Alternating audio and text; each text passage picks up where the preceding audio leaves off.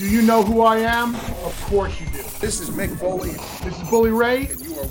And you are watching Pro Wrestling for Life. For Life. Tune in, or I'll put your ass through a table.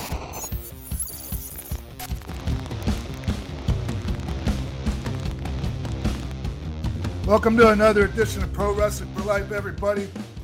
We got a really big show today, or tonight, depending on when you're listening and watching this. But Nick Hausman is here to tell us what's on the show. Yes, Sean X-Pac Waltman there, my co-host. We have a big show planned today. Not just one, but two big guests here. AEW went all out this past weekend. We're going all out here today. Right after we finish the news at the top here, we're going to hear from fellow WWE Hall of Famer Mick Foley. And then after Mick, you're going to hear from another WWE Hall of Famer in Bully Ray. It's a buffet of Hall of Famers here today, Sean. Yes. So, yeah. And they were both really, really good conversations. Yes, really good. Yeah. Hope I'm looking forward to everybody checking it out. Yeah, for sure. And I try to do a game with Sean and Bully at the end of the Bully interview or conversation, and doesn't really go so well. So, that's dude, you have a good track record usually. Every once in a while you swing and a miss. This one was not so great, but whatever. Anyway, hey, I tried it. You can stick around to find out what the game is and how it went. That'll be revealed later. But I don't want to waste any time here today, Sean. This is, I've been very fortunate to be at some really big live events. Obviously, you've been a part of some really, really big live events. I was there when Punk came back at Rampage at the United Center just 2 weeks ago. And I'll say this, I don't know that I've ever felt energy like I felt at the Now Arena when back-to-back Adam Cole and Bryan Danielson came out to close All Out. It was just something I've never experienced, and I don't know that I ever will at a wrestling show again. We're going to talk a little bit about it with Mick and Bully as the show goes on, but any kind of top-line takeaways you want to put out there about what you thought of All Out, anything that stood out to you, anything like that, Sean? It was a great show. I don't have a lot to... we talk about some of the stuff with Bubba, with Bully Ray, in the conversation that's coming up a little bit later. And, the Bucks and the Lucha Brothers, Punk and Darby. I don't know. I'm going to leave somebody off if I just start naming off the stuff, because it was a lot of great stuff on the show, Nick. It really was. And, we talk about those big debuts at the end, but it was really kind of cool in 2021 to see Christian main eventing All Out, going one-on-one there with Kenny Omega. And, I think that when that match started, the fans kind of got quiet for a second because, we had already seen so much, and I think everybody kind of was looking forward to the finish. And I felt bad that, that match kind of got lost in the shuffle because by the end of that main event, I really thought Christian and Kenny had got him. I really thought that they showed themselves, the vets that they are, really sold people on that main event. And I just know not a lot of people are talking about it today, Well, there was just so much stuff that happened, man. So it's not surprising, but yeah, those guys did a great job. There's only so much energy that people have, right? And so when they're reacting to stuff, throughout the night, man, eventually the tank gets empty, and it's they still had some left in their tank for that match for Kenny and Christian. It was a hell of a match, man. Yeah, there were a lot of bangers. And one of the other things we haven't talked about, I know that doesn't come up in the Mick or Bully conversations, is Ruby Soho, really, man. I mean, the women, we talk a little bit about their match, I think, with Bully, but for Ruby to get that moment, after kind of seeing her as just kind of a secondary character in WWE for so long, really, really special, especially since she's kind of so synonymous with the Chicago market. She's been working around here for a long time. And just to watch her come out and just kind of soak it in and just be her, just authentic self, not trying to put on some kind of a, she was just soaking it all in, Nick. And it was cool to see. She looked great. The stuff she was wearing was amazing looking. Appearance wise, she just looked amazing. And just really, like, how can you not love that? You know? Yeah, for Seriously. sure. Yeah, and somebody else that I think really stood out, or like I kind of saw, and I was like, man, they've really connected, is Eddie Kingston, man. Like, even though he didn't pick up the win against Miro, like, it is hard to argue that coming out of this program with Miro, Eddie Kingston didn't get elevated. I mean, the Redeemed Nuts line from Rampage that went viral. I mean, just he's really built up a connection with the fans out there. I mean, Eddie Kingston's just killing it right now. And he's not a guy that, I mean, everybody knows he's tough, right? Right. No doubt about it. But if he doesn't win, it doesn't kill, like, it's, he's damaged goods. He could take a loss. He's one of them type of guys. And still be fine. Not that you just want to beat guys like that, but like, you can do something like this, have him be on the losing end of a feud and still come out ahead. Yeah, same thing with like Chris Statlander working with Britt Baker, that electric chair power slam that she did with both women. Super impressive. MJF losing to Chris Jericho. That one I was a little bit more confused about, just because they've been building up MJF so well. I don't know why he got the loss to Jericho, but even still, I mean, that was a fire match. Everybody kind of walked away happy from that one, So anyway, a lot to take in from All Out. Yeah. And so, at the end, when, all this stuff happened with Adam Cole coming out, and like, at first, like, I was like, why are they sending Lucha and Jungle Boy out to like just get their ass kicked? Right. I was like, well, I'm not a big fan of that. And then, like, everything else played out, and then it all made sense. And it was really nice, with Brian coming out, and then they all, run him off or whatever. But at first I was like, whoa, why are they burying Luchasaurus? Yeah, right. Jurassics. Yeah. Jurassic Express. Yeah. This episode of Pro Wrestling for Life is sponsored by Roman. Look, no one's perfect. Even the best baseball players strike out with bases loaded. The best golfers sometimes three-putt with the tournament on the line. So if you feel like you come up short in the bedroom sometimes, it's perfectly okay. But if it's bothering you, there are options. Go to GetRoman.com/XPac now. Yeah, and with Roman, you're going to get a free online evaluation and ongoing care for ED, all from the comfort and privacy of your home. A U.S. licensed healthcare professional is going to work with you to find the best treatment plan. And if medication is appropriate, it's going to ship to you free with 2-day shipping. Fast and free, right to your door. That's right. And the whole process is straightforward and discreet. Getting started is simple. Just go to GetRoman.com/XPac and complete an online visit. Take care of your ED without leaving home. Complete an online visit today to connect with a doctor and take care of it. Yeah, just like Sean said, go to GetRoman.com/XPac now. Get $15 off your first month. And look, there's a straightforward way to take care of your ED. And like we just said, it's GetRoman.com/XPac. That's right. Get started now to save $15 on your first month of treatment. And thank you, Roman, for sponsoring Pro Wrestling for Life.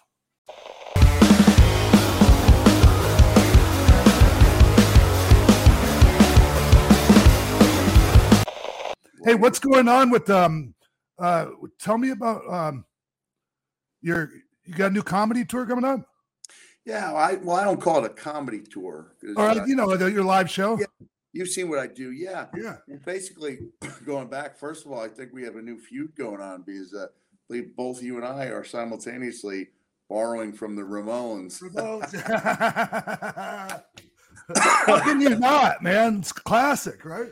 Yeah, I guess, it was actually Scott did it first, right? It was. I'm not sure. Ramon. That was the first one. That's such a great, and it's the only shirt I can bring on the road that can rival the Wanted shirt. And I've tried a lot of shirts along the way, and so people really like this. Just trying to get in the middle of this thing. I always have trouble. There we go. Yeah. I'm making up all the dates that were on my schedule a year and a half before COVID. And so I just did 2 shows. We have to throw in that word sold out. If we don't, it's a disrespect to Ricky and Robert. So hanging from the rafters. They sold every. Yeah, that's right. It's, you know what? Going back to Ricky's speech, Yeah. when he got inducted into the Hall of Fame, he says, "Well, Hoot, looks like we sold this SOB out," and there were crickets except for like 5 of us guys. Right. They were like, "Yeah." No one else even knew what that meant, but hey, they were really entertaining in their Hall of Fame induction speech. yeah, they were. They really were. And they said it really helped with their indie bookings because those guys, hey, look, just from the start, I'm not here to push the Rock and Roll Express on our time, but Right. they are a great team. They still put on great indie matches on indie shows, and you know, it shows the old school stuff really, you know, if you do it right, is still effective. Oh yeah. But yeah, I'm doing some shows I'm all throughout the Midwest. We did 2 they were sold out shows in Springfield, Missouri, and now we go up to St. Louis and Peoria, Illinois. We do 4 cities in Iowa. I think 4 cities in Indiana. Any Minneapolis? Not Minneapolis yet. We're doing these 22 shows. When COVID hit, I was set to be on the road for 56 straight days. I strategically worked in 2 days off because I didn't think I could go for 56 straight days. And this time around, I'm like, I don't think I can go for 2 months. So we kind of divvied it up into 1 month where I cover the Midwest. And then in January, I get back out on the road and I cover some of the Southwest, a few of the Plain states. And if things are going well and I'm enjoying it and people are showing up, you know, we'll just keep adding, tacking on dates as we go. So, you know, I came to your show here in LA and it's great, right? Like everybody loves the show, like everywhere you go. Has it changed a little or like have you updated it? Yeah, it'll be a completely different show than the one you guys saw. That was one of my favorite nights because Nita Strauss played me on and Becky was there. Becky made a surprise appearance and you and Becky joined me for the Q&A. You know, it's like matches, you know, you try to have your best match every night, but there's some to just stick out. And that was such an amazing night for me and hopefully for all you guys. I remember about 6 months ago, I posted a video someone took of us just hanging out backstage. And I thought Jimbo, my old co-host. Yeah, Jimbo. yeah, that's right. And I thought that was highly entertaining just to see, you know, the camaraderie back there. And that was also a bizarre night for me because I was joined. It was like I had my favorite actress. Yes. Beverly D'Angelo. Beverly D'Angelo, yeah. Angelo, my favorite old school adult film star, Kay Parker was there. Yeah. And my favorite old school, Christy Canyon was there. Yeah. Kay Parker from Taboo, ladies and gentlemen. Oh, yeah. Way. Hey, so late 70s. Yeah. The natural look, if you know what I mean. Yeah. So it was just super cool. I remember I told a little story about Beverly, and she yelled out in the crowd, "I love you, Mick." So it was super surreal for me, just from the get-go, having Nita play me out, being a guy who never really had an entrance, and all of a sudden have Nita Strauss playing my entrance music. It was I got chills. I really did. But this will be a different, 100%, almost 100% different show. I say almost because every once in a while you lean on a story that, you know, you may have told. And I know comics, usually they 100% disregard everything, but in our case, they're stories. And sometimes I find an old story fits into a new show, you know, as a bridge to telling that story. So I don't disregard everything. And then, of course, during the Q&A, if someone wants to know, has a question about the cell or a couple matches I may have talked about in past shows, I'm not going to disregard that question because I may have talked about it at some point. Hey, Mick, like 56 day trip, how many pair of sweatpants? Oh, man. One. I am. I use Roddy Piper. He probably didn't invent the buy and discard, use and discard theory. But it's when you're on the road, it's easier. We're one of the perks of being, you know, in our business is every couple of days someone's bringing you a T-shirt, right? Yeah. So, you know, I've got my core shirts, you know, and now I've got my gimmick shirts so I can wear them and then say, hey, this is a shirt I wore. and get rid of that one, and make your occasional foray to a department store for a 6-pack of underwear, and that keeps exactly. Just throw them away when you're done. Yeah. But I am going to get on Amazon and order another pair of sweatpants because 50. Well, this is I'm on the road for 6 weeks. I have a couple signings, a couple of days where I'm going to be hanging out with my kids on a little vacation. So I think I'm going to order up a new pair of sweatpants because no one can go 6 weeks with the same sweats, right? Oof. I mean, you can try. Yeah, you'll smell a little bit, but I mean that doesn't mean you can't do it. I mean, it's possible. Hey, I don't mean to sidetrack it, but one time I remember we get off the plane and we're at baggage check waiting to get our bags, and all of a sudden, man, it was either a pillowcase or a plastic garbage bag comes down the gimmick, and it was Nick. Oh yeah, man. I didn't look, but you pay a price for getting the cheap stuff. This is my rolling bag, which now look at that. You go exactly. One hand. What? Yeah. It's time for. Oh, we lost me. Oh wait, he's back. Dropped in and out. The old in with the new. Yeah.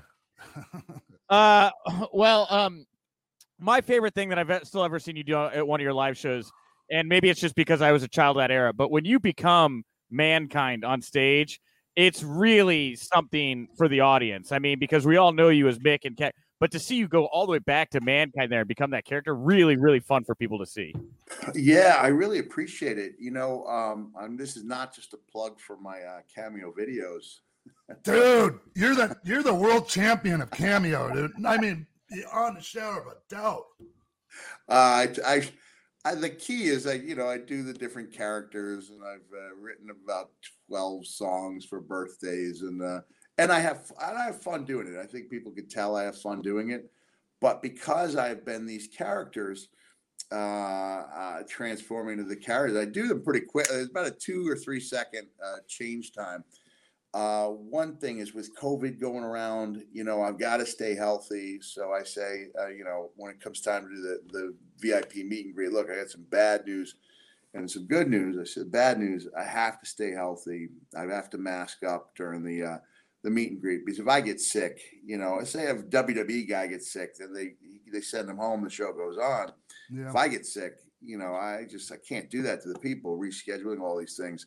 So I said, but the good news is you get a bonus photo with Mankind. So every night I'm taking the photo as me like this, and then boom, the mask goes on. So 2 nights ago, going back to what you were saying, Nick, it wasn't something I planned to do. And it also goes back to what I said about not disregarding something just because I've done it. It just so worked out that the final question lent itself to transforming into that character. And I have, speaking of the pillowcase here's, I've still got the pillowcase with me, the Mankind thing. And with Kane's help, I now I got the hair attached. So no one wants to see a short haired Mankind. Look at Nick. Nick is transforming into a child before our very eyes. I am. I'm geeking out right now. Yeah. I asked the crowd just close their eyes for a couple seconds. And in the same way I would bend down and come up as Mankind, I did it again, but now when you got the mask, it's a whole different thing. So there's a situation where it was such an effective closer. I was like, I might use that as my closer, because it sends everybody home happy. And if 2 or 3% of the audience says, hey, didn't he do that before? I'm willing to go with a 97% approval rating. Well, hey, Mick, some of the stories are kind of our move set, right? It's they kind of want to hear a couple of the greatest hits. Oh yeah, right? yeah. I know when I go to see a comic, I don't care if they do 100% new stuff, especially if they got something that kills, and you'd be like, hey, you're going to tell that story about Adventureland? He's like, I wasn't thinking. There's a English comic, for example, his name Carl Hutchinson. He's not a well-known name, but he opened for me on several shows when I was in the UK. And he tells this amazing story about being a teacher in the UK and how he would get his revenge on the bad students by leaning over a desk next to theirs and surreptitiously farting on the bad students. Dude, hey, anytime there's a fart involved in a story, man, I'm there. especially in the nice English accent. Yeah. And every time I see him, I'm like, do the fart story. And so he was on stage second year we worked, and he was about to wrap it up. And I go, and I'm waiting in the wing. He's like, tell the fart story. And he looks over, he goes, Mick Foley wants me to do more time, not less time, more time. And so if something's really killing and people like hearing it, I always welcome a question, that can bring up a story. Mm-hmm. Like last night, I ended up telling a story about me and Vince and my 2013 Hall of Fame induction that I originally told in 2013 as part of that show. But, a question came up, we brought it back to life, and, 90% of the crowd has not heard the story anyway. The other 10% is like, oh, that's a good story. That's a good story. Mm-hmm. Well, Mick, you obviously are a great storyteller, and it's always wonderful to talk about your career. Your book, your first book, Have a Nice Day, I read probably when I was too young for it, and maybe messed with my head, and is maybe why we're all talking right now. But you're obviously a great storyteller. But you're involved in the current discussion of the moment, Mick. Before we connected here today, you went viral for putting out a video titled WWE We Have a Problem. Why did you feel like you wanted to put this video out, Mick? Well, I'm telling you, the only deal I have with WWE is a nostalgia contract. Yeah, me too. Deal. They do pay people to be consultants. And if I was being paid to be a consultant, I would say, WWE, we've got a problem. And I'm just putting myself in the place of a top tier superstar who has a decision to make. And I would look at how AEW has treated their recent acquisitions, and I would compare it to how WWE has treated a few of their recent, as in development, bringing up to the main roster. And I would say, I don't know if I want to gamble to such an extent that I'm willing to have, everything I've done watered down or made a joke of. And so if somebody is a more intriguing character in NXT than they are in WWE, and it seems almost by design, I think that's a big, big problem.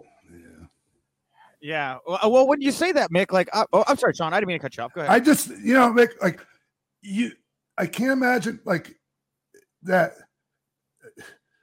geez, I can't believe I'm having a it wasn't done lightly. I mean, you're a WWE, like, I'm a WWE guy. Like, I love WWE. Right. I felt that it was done with love. I really do, man. Yeah, it's not. It's done. It is. I'm trying. I love the company. I really do. And I think they need to hear that. I get, if I texted Vince and said, geez, that's one thing, and that might be effective, but I think it needs to get out there. And if it embarrasses them, I think that's okay.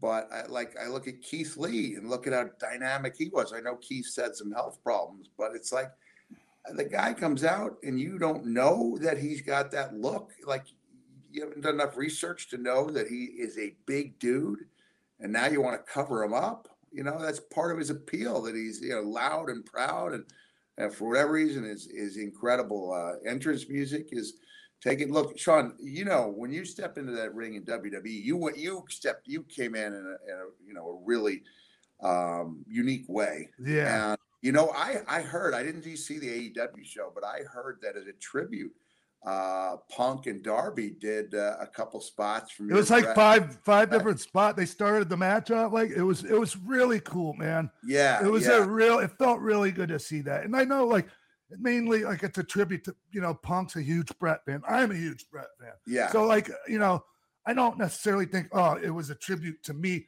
but to the match. Yeah, yeah. I'm really proud of that match, Nick. It's like, my how cool is that? Match it's not only holds up, but that people are borrowing from it. That's amazing. and people recognized the stuff. It was like an Easter egg, right? That you see in the movie. Yeah. But people caught on. Yeah, that's great. But just going back to what we were saying, man. Yeah, I like in the case of Karrion Kross. That's why I said you don't reinvent the wheel. If the guy's got the best entrance, one of the 4 or 5 best entrances in the business, and then you send him out there as a generic guy and he loses in 2 minutes, people were saying, there was one big fan saying, this doesn't hurt him, this doesn't affect him, it wasn't an NXT loss. And I'm thinking, dude, you only get one chance to make a first impression, and now, can you dig that guy out of the hole? Yeah, you can, but he shouldn't be in a hole. Why should you have to? Yeah. So I think the AEW pressure is the best thing that could happen to WWE, because you remember being in WWE when we were in the war, when you guys came over. It was a major acquisition, right? Yeah. I remember that first night vividly, right? 98, every day after WrestleMania. Yeah.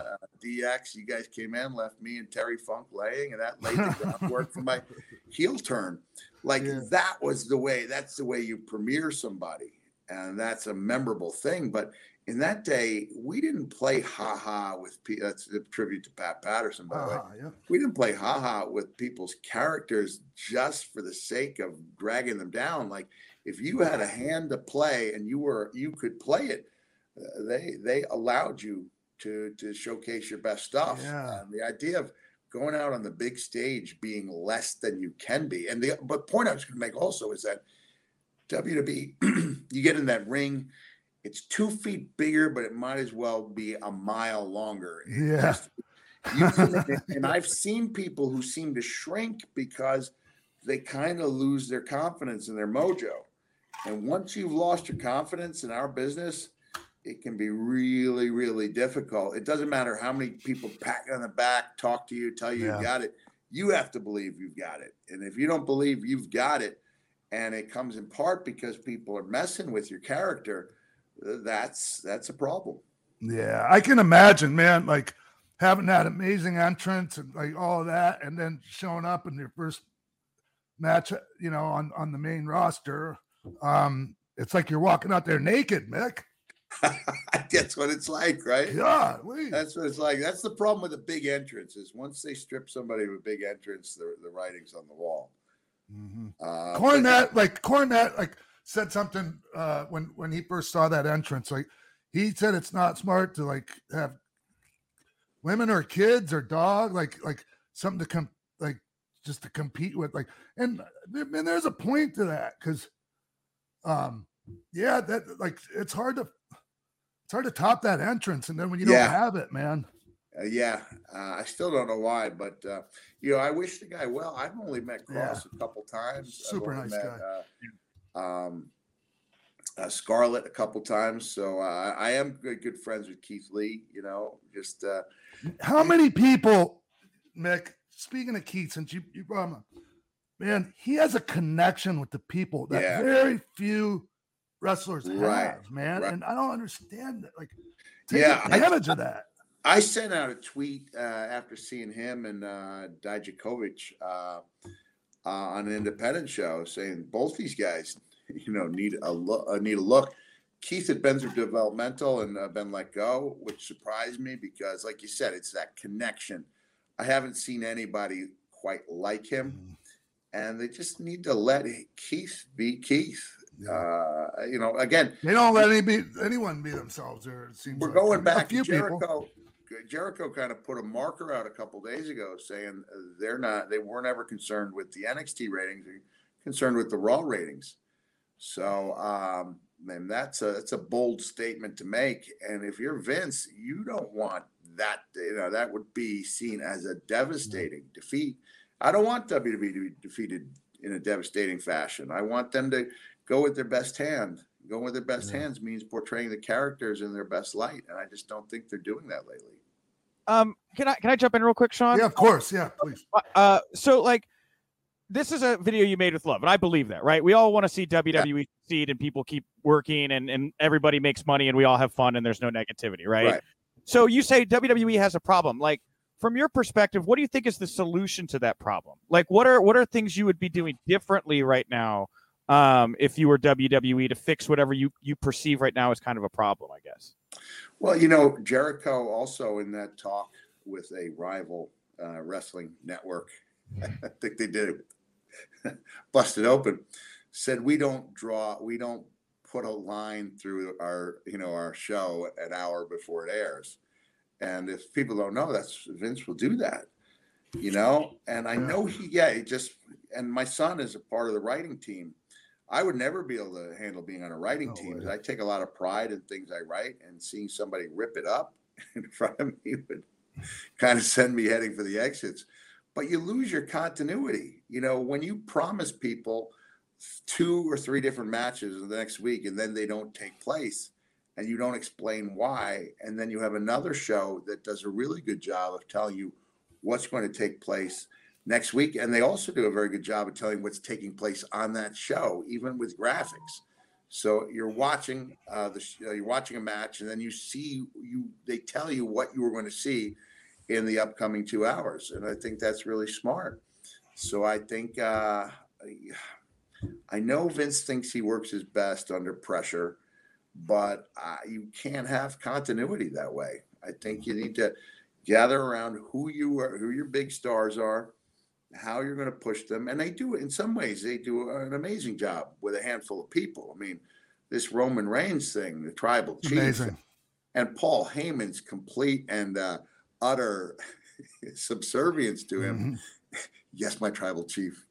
And the Brock Lesnar storyline, and even if Paul takes the call, he doesn't take it in privacy. He takes it on camera, which is fine. It's wrestling. But even when he tells Roman that he's received a call, he said, "I received a call from Brock." He's amazing character. And I think that stuff, I look at Roman and all the times I was like sticking up for him while the wrestling internet was taking their shots. Yeah. But I was saying what he needed to lose was the quirky facial expressions that turned people off. And I didn't know if they could actually go full heel with him. But, man, he has turned in some amazing work. And so they do a lot of things well. Damian Priest stuff has been really good. Yeah, the Damian Priest stuff really well, has been really good. So, but they do, I just think they need to pay attention to continuity. They need to go back to big picture thinking outside of just the WrestleMania main event. And they need to let the talent be as good as it can be. Yeah. And, you brought up your son Dewey working creative there. When Vince was under pressure last time and had to, make changes to compete, he became more open-minded. There was Vince Russo, there was Ed Ferrara. They kind of came in and changed it up. Is Dewey the kind of that came from us, man? It wasn't all the boys pressured him. All right, never mind. Tell me what happened. Tell me the truth. We had a lot of say. And this isn't downplaying what Vince and Ed. No, they did a great job. Yeah, but they did a great job. But they would bring us ideas, or else we'd bring them ideas. We'd work together on them. I remember Russo being so down the day at WrestleMania party because I think Sean had browbeat him about not me, Sean, other Sean. Yeah, the other Sean, Michael, about looking weak. And then within one night, 24 hours, DX was stronger than ever. So I don't think Russo was, should have received that browbeating, especially at the post-WrestleMania party. Right. But it just shows you how entwined, we were really hands-on with our angles. We would talk with each other. We we did promos that felt real because they were real to a large extent. Oh, yeah. Hey, did Vince used to call you on like Wednesday and run everything by you? What he was like, not Vince, but Russo. Russo used to call me every week. Yeah, bro, this is gonna be it. And then I remember him telling me about Yurple the clown. We're gonna bring, bro. She's a party clown. I said, is she gonna have the shoes? He's like, bro, she's got the shoes. She's got everything. And so then, the interaction with me and Yurple was 100%. We didn't go with a script. Nobody gave us a script. All I knew going in was I've got a birthday party clown. the goal is I have to come in happy. Vince has to be relieved. It's me and not Austin. And then my actions have to cause him to throw me out of the room, along with Yorpel, the birthday party clown, leaving the opening for Steve Austin to hit him with a bedpan under the guise of being a doctor. And so, I never said, can I bring a sock puppet? Because he surely would have said no. It was just a given that you could try things in that day and age. But Russo was the idea man. But we Russo and Ed also, and then Tommy Blancha, when he came in, Tommy went on to do a bunch of writing in Hollywood. Yeah, real talented guy. But we had a lot of say in what we did. So is there somebody? So with that hiring, well, before I guess the next question. So what was it like to work with Vince in that period? Then or Vince McMahon, right? I hear the relationship between y'all and Russo and Ed. How is Vince McMahon involved with creative kind of at that period? At that time, he was super hands-on. Everything had to go through Vince, and Vince would hear things and he would tweak them. And then, but you could also argue with Vince if you didn't think it was we felt like we were part of a team, and we were all moving in the right direction. And it was a great time. I remember a couple of years later, and I felt like it had changed. Of course, there was fierce competition among the top guys, as there should be, and middle of the card guys. We're not necessarily content to be middle of the card guys. They all want to move up, and because we felt that pressure, and we knew that stars could be made, they weren't preordained. Like Dwayne Johnson would be a perfect example of a guy. He was pushed. Yeah, he was. It wasn't working. He went back to being not back, but they made a change where he was just a member of the nation. And then you could see it come alive in one day when he went third person. He said, The Rock. And you saw that character come alive. And like you said, there was no glass ceiling on him. So when that character took off, or Steve wasn't supposed to be a major star, to the point where Sean, you would have been in WCW at this time, and I've written about this, so forgive me if anyone's heard it, but Jimmy Miranda came around with the list of gimmicks, action figures, t-shirts. So they had guys, they had a few guys who, and I don't want to knock them, who did not go on to be major stars, who had every check on the list, was marked off. And it came to me, all they had was a t-shirt, just one thing, a t-shirt. Steve Austin came over and said, "Hey, Miranda, how about a t-shirt for Stone Cold?" And Jimmy got kind of flustered, and he was like, "I'm sorry, Steve, the office just doesn't see potential in marketing you." Wow. And clearly that changed. But it wasn't preordained that Steve Austin is here on the card. When his character started showing, getting over on a grassroots level, WWE, they responded accordingly. And I think sometimes now that if this was the modern day, he would suffer 2 or 3 quick losses and be back where they thought he should be. So we really had Mankind would be an example of a character that wasn't supposed to hit the heights, that it did or I did. So going back to them having a problem, I think they need to sit down. I think Vince needs to hear the word no a little more. And he is a force of nature. It's tough to go toe to toe with him, but even if you're right, even if you're right. But now I just think I would not have put that video out if I didn't think that now was the time. I did it a few years ago, 4, 5, 6 years ago. I think it was when Becky Lynch and Sasha had a 2-minute match after I'd seen them tear the house down in NXT, and I got hot, and I was like, "Hey, look, I'm on the verge of I'm about to stop watching the show."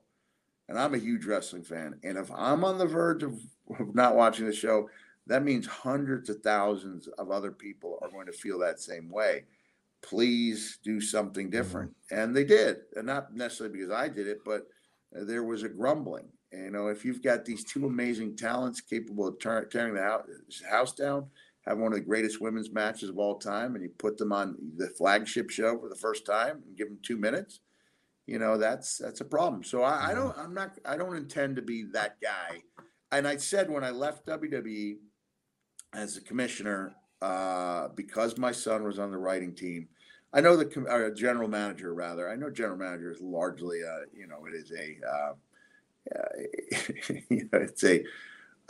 it's a fictional position to some extent. But I also felt like, you know what, in other ways it was not. I was that representative of the company, and I'm going to hold off on saying anything, almost like I was a former president, especially because my son was with the company, and I wanted him to be able to grow on his own. But every once in a while, if I think it needs to be said, I think I owe it to the company to say it, and I have. Yeah. Hey, Mick, something you said in the video really caught my attention, and it was you were talking about the trust that you put in creative. And back then, man, I'm with you. Like I when I came back in, like I still had my guard up, right? Like I was like, yeah, no one's gonna walk over me this time, and whatever. And finally, Vince had to go, hey, man, we know you know how to shoot the gun. Now you can leave it in the holster. But I eventually, I had faith, man. I had a lot of trust in them, and they did right by me for a long time. Yeah. And so, yeah, man, I was with you on that, man. You at that time, it was easy to put trust in them. It was easy at that time, and that's the point. And not to belabor it, but it's not as easy to put your trust, especially when there is a really good, viable other option. Yeah. So I would just think in the mindset, if you're Adam Cole, you're like, you know what, NXT is going to be the pinnacle for me as far as my WWE experience. I don't think they're going to push a guy of my size. Would any of us be surprised if he dropped 2 or 3 matches quickly on the main roster? Probably not. Not at all. And instead, he puts himself in a position where as he said, he has one of the great moments of his life, so great that his knees got weak. And I think, guys like Bryan Danielson say, this is where I want to be. This is the competition I want to be against. I think I can create that. And Bryan made amazing moments in WWE, right? One of the biggest stars of his generation. He feels like he's got more left in his tank, and so off he goes. The emotional equity he has with the people, Yeah. Hey, can I just get a quick plug in for my ticket link going around? So I got to get going here in a second. Yeah. Sure. But I really appreciated talking with you guys. We did a 40-minute talk about a 1-minute video. So that was cool. Hey, you know what happened? I was at the show during the Q&A. Uh-huh. And the first question is, what do you think of the AEW show last night? And this is kind of telling, all right? I had 2 nights of sold out shows, right? And it's about a 200-seat venue. I come out on the first night, but there's only about 120 people there. And I think some of it had to do with the fact that some of these people made reservations a year and a half ago. I think some of it had to do with some people choosing to stay home to watch what they thought was must-see programming. Because last night I went in and it was packed. So the only difference is on one of those days, there was an AEW pay-per-view. So I think that's really telling. If people are foregoing a live Foley experience to watch a show on PPV, I think that's saying something. But the first question was about that show. And I said words to the effect. I didn't say we've got a problem, but I brought up a couple of things we discussed. And I said, yeah, I think this is going to be the quote of the day. And when I got home, I was like, oh, people are going to pick up on that. As long as they're going to pick up on that, they might as well hear it from me. And so I put it out there, but I don't shy away from questions. And thanks for saying that you guys enjoyed it. If people want to see me on the road, go to realmickfoley.com. And if they want one of those cameos, that's cameo.com/MickFoley. And I will exceed your expectations.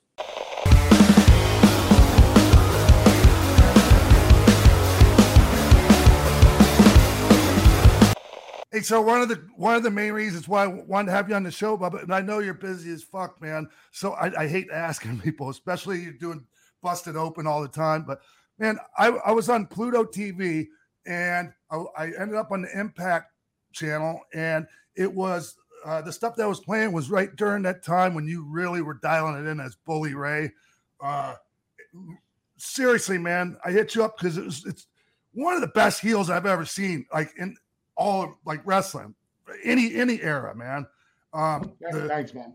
Yeah, and it was more than like, okay, obviously you got in shape and you changed like what you were wearing and everything, but it was way more than that. When kid, when me and Devon got to that stage of our careers where we had nothing left to do, we had to kind of do something different, something new. There were no teams left for us to work with on the planet. There were no championships for us to win. So, it was kind of a nice place to be in where you could sit back and go, okay, we've done it all. Yeah. But then it's like, all right, well, we still got lots of gas in the tank. What do we do now? Devon always wanted to try to do his own thing. He always, he got into this wanting to be a singles wrestler. I knew since the first time I had ever seen the Wild Samoans versus like Garea and Martel and the Strongbows and Fuji and Saito that I wanted to be a tag guy. So I never wanted to be a singles wrestler, but I knew that it was time to do something different. So I had to come up with a name, and I had to do something drastic because, when you're so synonymous with a tag team, very few guys are able to break out of it, and do something on their own. So everybody hates a bully. So I'll just call myself Bully Ray. I already had a little bit of a reputation that I could fall back on with perception and reality. Yeah. So I didn't mind the heat at all. And I said, if there's one thing that I can do to get everybody to notice me like in an instant, is I can cut my promos and get into the best shape of my career. Yeah. As the Dudley Boys, as Bubba Ray Dudley, from the day this gimmick started to what it evolved to, we never needed to look like the Road Warriors. Right. We just needed to have a work rate and a great finish. And I'm happy to say that we were able to, to have those things, working with you and Road Dogg. We had some, such fun, fantastic, entertaining, great storytelling, good matches, So this is what I had to do. And I had this vision of what I thought a heel should be at that time in the business. And I was lucky enough to have Eric Bischoff hand me the ball. Oh, nice. Like, and being friendly with Eric and working for Eric, if Eric understands you and you have a good chemistry and relationship with Eric, things can work out. And me and Eric had hit it off from day one. And I'll never forget, the day that he said to me, this is an idea I have for you. Do you think you could pull it off? And I got to tell you, man, when I heard, when he's like, how do you feel about being the leader of a biker gang? I was like, oh, man, I don't know about that. But, I knew he had the vision. I knew he was into the whole Sons of Anarchy thing. Yeah. So we ran with it, and it worked out. It felt authentic, Bubba. It really did, man. I'm not lying. Nothing was scripted, kid. Nothing. Zero. He never, ever handed me lines. He never told me. He always just gave me a bullet point, and it would be a verbal bullet point. He'd say, Bubba, you know the story. Here's something I need you to talk about. Go out there and do it. And I was lucky enough at that point in my career where I knew I needed somebody to make me better. I mean, I had the luxury of working with an AJ Styles. So in the ring, I was able to get better because AJ, being as great as AJ was, I felt even though I was the veteran, I had to work up to AJ's level of athleticism, and he would have to work up to my level of storytelling. But I needed somebody bigger than me. I needed a name, and I got Sting and Hulk Hogan at the same time. So that was like, holy shit, this is an amazing opportunity for me. Every time I went out there with Hulk on the microphone, I went for his jugular. I just wanted to grab him by the throat verbally and just own him because I had that kind of, I was passionate about what I was doing. I had a fire under my ass. And then getting in the ring with Sting, I knew that anything that I dished out, he would be able to bring back. So I got to work up to these levels that I never had an opportunity to do before. And it created for some good storytelling. And I think it was a win-win for everybody, including wrestling fans. Oh, for sure. For sure. Can I ask while we're talking about this, because like you had a chance to step away and completely reinvent yourself, and I agree with Sean wholeheartedly. I didn't know that we were going to start with this, but your Bully Ray run was one of my favorite things that I'd seen in wrestling in years. You were really great in that role. What's it like for you to get to watch other talents right now, like a Miro, getting to go out and reinvent themselves like you did? Like, there's a lot of talents out there trying to recreate kind of a little bit of the energy you were able to do with that second, chance at a wrestling, character in life. Nobody knows how to be Miro better than Miro knows how to be Miro. And nobody knows how to be Bully Ray better than I do. And,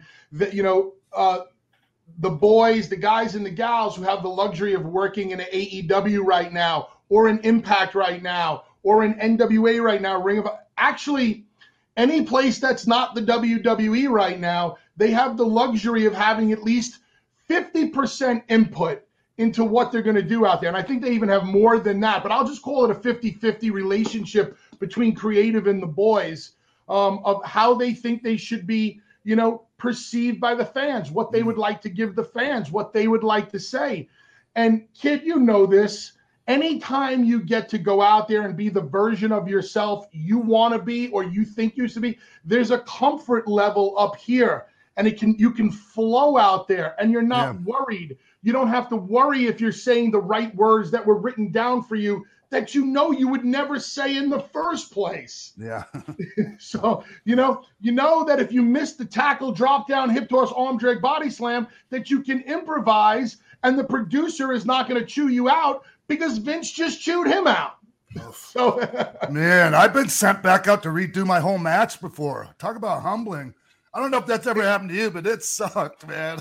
I was sent back out once to redo the last minute of a match, and it was one of the hardest pills I've ever had to swallow in the business.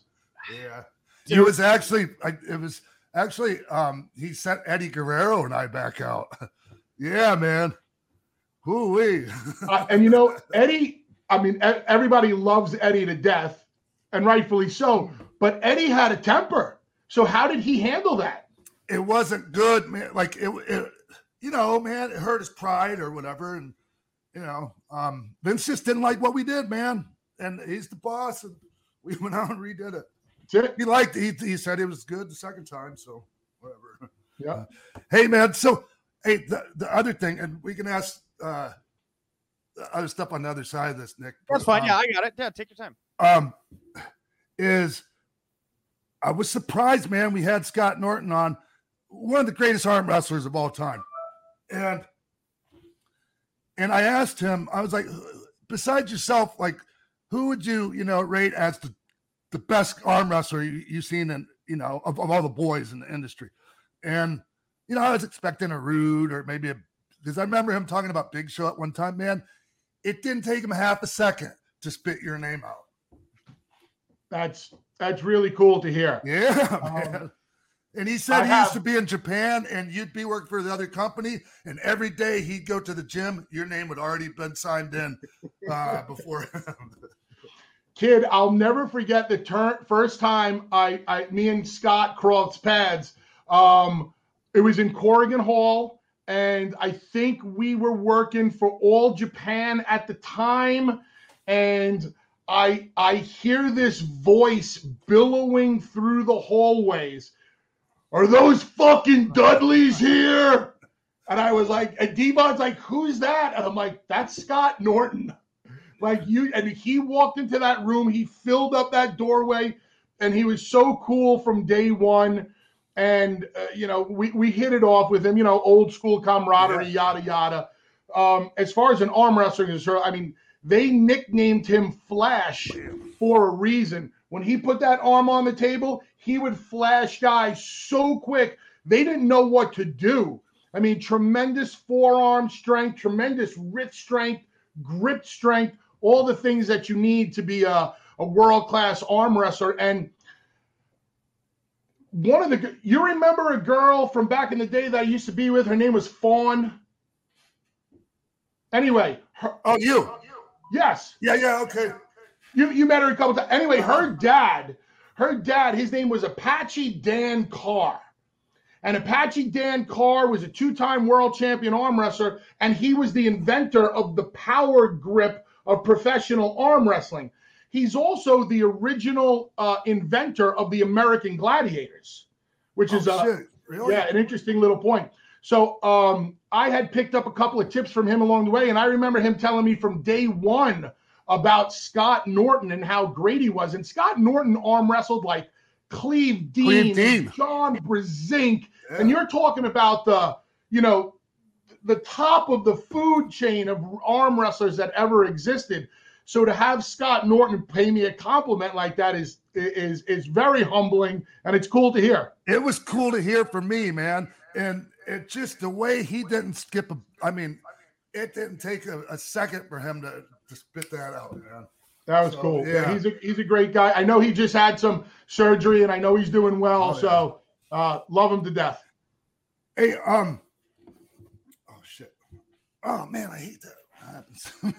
It's all right. Hey,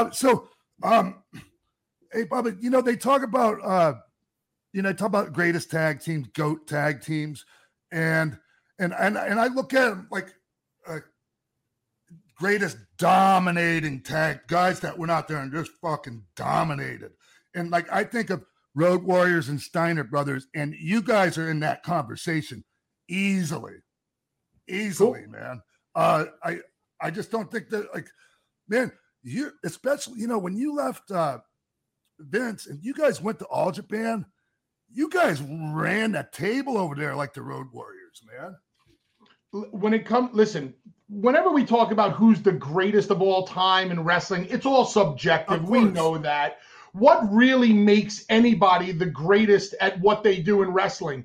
The people thinking that, right? Sean, if the red light is on and I'm on TV, I will tell you that the Dudleys are the greatest tag team that ever existed. In reality, I will tell you that I'm just happy that our name is even in the conversation. Right. Because in my eyes, the Road Warriors were the greatest tag team of all time for a very real reason. And that reason is they put asses in seats. Mm-hmm. They drew money. I'll sit here and I'll tell you that me and Devon would go out there and steal the show many a night, but were we the guys that put the ass in the seat? Probably not. The Road Warriors did. And you know that at the end of the day, it's all about business. And when you had a tag team that could draw the same money, if not more, than your world heavyweight champion at the time, that speaks volumes. So when I think of the greatest tag teams, it's the Road Warriors, it's the Midnight Express, it's the Rock and Roll Express, it's the Freebirds, it's the Steiners, yada, yada, yada. I'm proud that me and Devon were never supposed to succeed, ever. And I know that's kind of cliche, and a lot of guys say that. We were fucking dorks in a comedy act. When you didn't know what to do with somebody in ECW, you made them a Dudley. Oh, that's right. Yeah. You made them a Dudley. But me and Devon had this chemistry, and I kind of was feeling it over and over. I said, I think there's something here. And I said to Paul, I said, I think if you put me and him together and give us an opportunity, we can do something. And that was it. He said, okay, fine. You're together as of tonight. And we went out there, and the very first thing I knew we needed a finish. I said, if we have a finish that we can hit out of nowhere at any time on anybody, we'll be 50% there. So, it's been a great career, Hall of Fame, all this happy horse shit, blah, blah, blah. I'm just glad that we can even still talk about, great tag teams. And if my name is mentioned in the conversation, I'm like, thank you very much. I appreciate that. Yeah, it feels good, right? Yeah. Hey, man, how's your body feeling? Awesome. It seems like it, right? Like, awesome. The way you walk, like your posture and everything. Yeah, I feel great. I just turned 50. I feel great. Yes, aches and pains and all the other stuff that comes with the territory, but nothing major. If you're smart about the bumps you take, you bump correctly, yada yada. You'll be as good as we possibly could be at this stage of the game. Yeah, well, I mean, and you keep it. It seems like you're keeping in shape, so that helps. Yeah. You gonna get back in the ring at all? I will only go back if there's the right story to tell. Yeah. I have no desire to wrestle for the sake of wrestling. There is something out there that I think could be a big deal, but the planets have to line up for it to really happen. I'm not one of those guys that desires to wrestle every week. I'm a storyteller. That's what I pride myself on, and that's what I know I'm good at. And I know I'm good at the bigger match, the money-making match, the blow-off match. And that's what really intrigues me and gets my blood boiling. Yeah. Hey, Bubba, I don't know if you probably not you'd really think about, but my very last match in the WWE was in the ring with you in that like 8-man or that 10-man when Kev blew his quad. Remember that? Oh yeah. Yeah, that's my last WWE match. Yeah. So it was Kid, I remember that. We pulled that together, huh? Like a lot of that was you, man. I don't like you. You really pulled it together in there, man. We because it was like, oh fuck, man, what do we do now? I remember Kev getting the hot tag. Yeah. And he comes in and he dropped who was ever in the ring, and then he was coming to blast me off the apron, and here he comes, and boom, he just went down, and I knew something was up. I dropped right off the apron, and I knew I just had to get him out of there. At least just get him to safety so he wouldn't, be any more injured than what he was. And then we kind of got back in there and we pieced it together and, Yeah. it worked. Yeah. Hey, one more thing. Yeah. I feel really, I swear to God, I feel really bad about this, man. I came back to did that thing TNA with Scott and Kev, and we were supposed to have that match with you.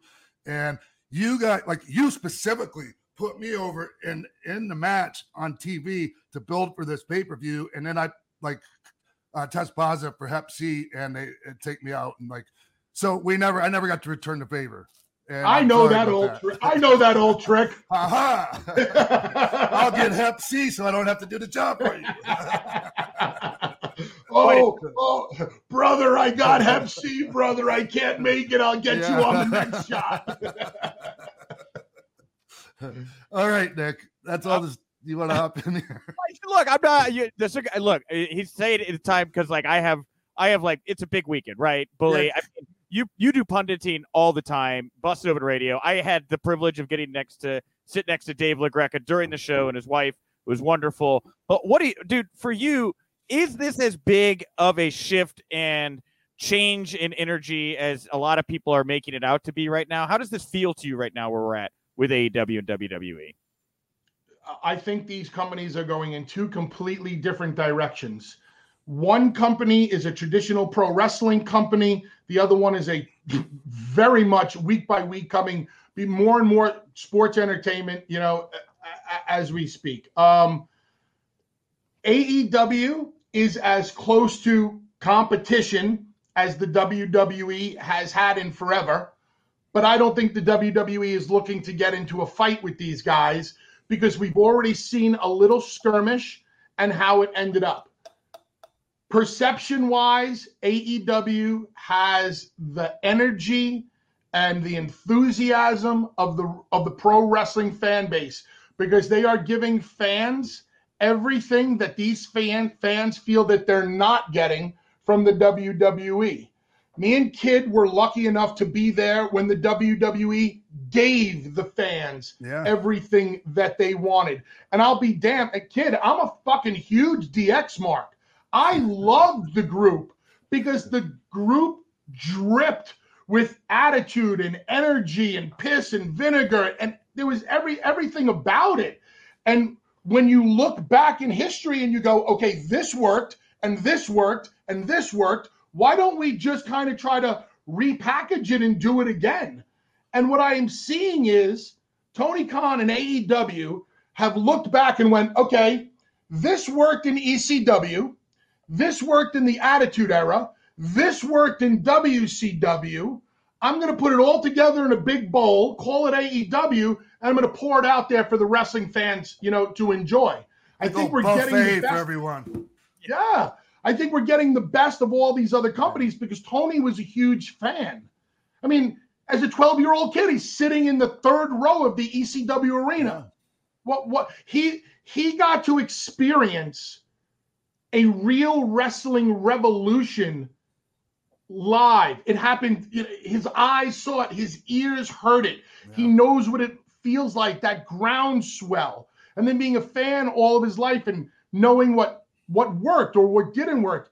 And they're working out the kinks. They're tightening their screws.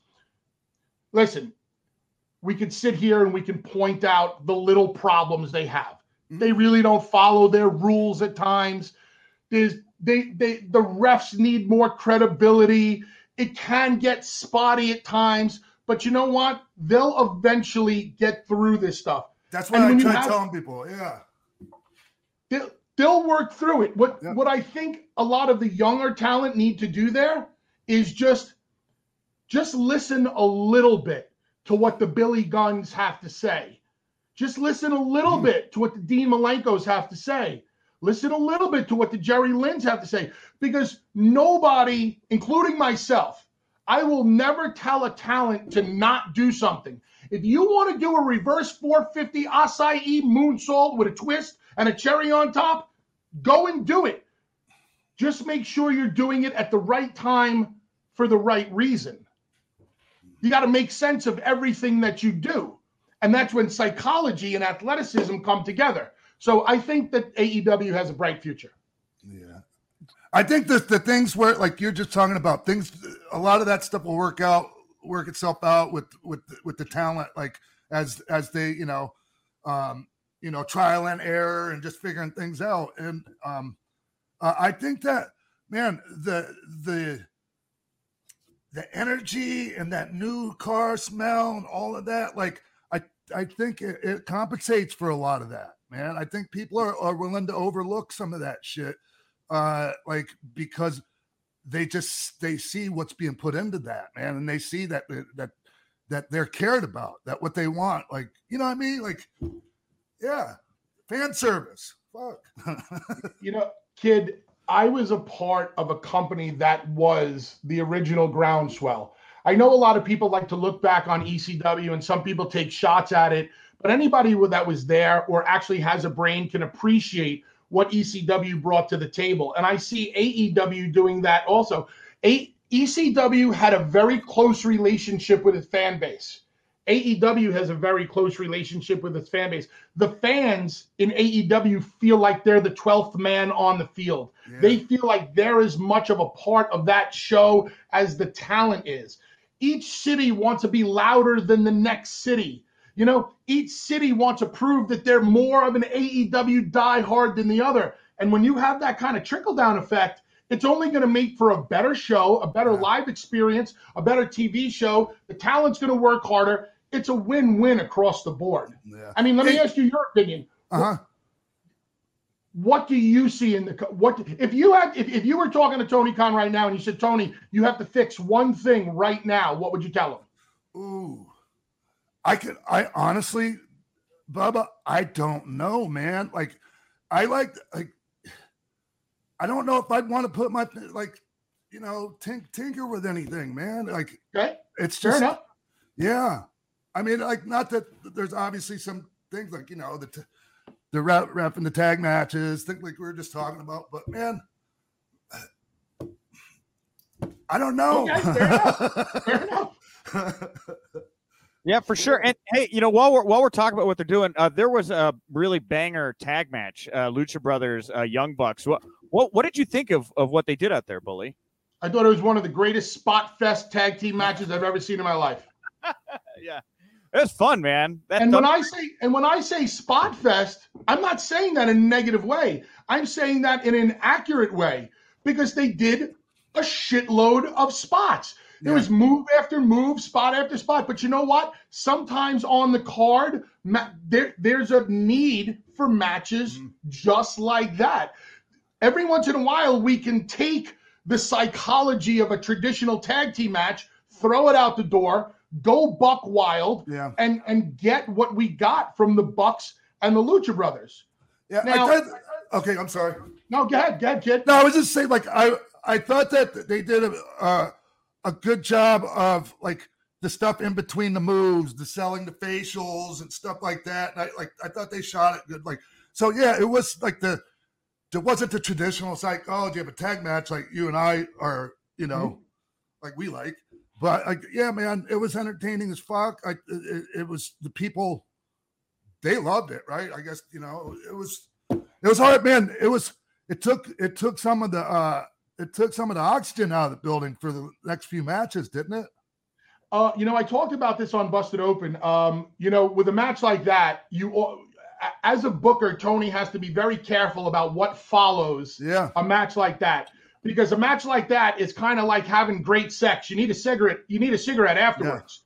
You know, so I thought the girls' Gauntlet Battle Royal did a good job of keeping the people at close to the same level. There definitely wasn't a tremendous drop off, and these are the things that I try to, you know, listen for during the match. So I thought the women did well, you know. And getting back to the tag match, like we were saying, I think they did a great job of registering. I think they did a great job of selling. I would just see, there are things that happen that I see that sometimes I just can't wrap my head around. Like, if you take a Canadian destroyer off the top rope, you probably should be dead. I would be. Fuck, man. You don't got to fucking do much more than that to beat me. Yeah. And you know what's funny? It's like, as you get older, you know, like if me and you were in the match and somebody said to us, all right, man, it's your time to be out of the match. What should I take you out with? What's your finish? Well, you know what? Tuck your head. Give me a good clothesline. I'll just lay there. I'll be fine. Hey, Nick, do you know about the Scott Hall? What did he say to you? Tuck your head. Finish. He got me so good. We were in LA at the Staples Center. It's probably around, I don't know, 2002, 2003. Yeah. And Scott and Kev come in, and I went up to introduce myself to Scott because we hadn't met in ECW, but I don't think he remembered. So I went up and I introduced myself. Scott turned around. He's like, hey, brother, how you doing? Heard so many great things about you. Can't wait to take your finish. 1, 2, kick out. And I got so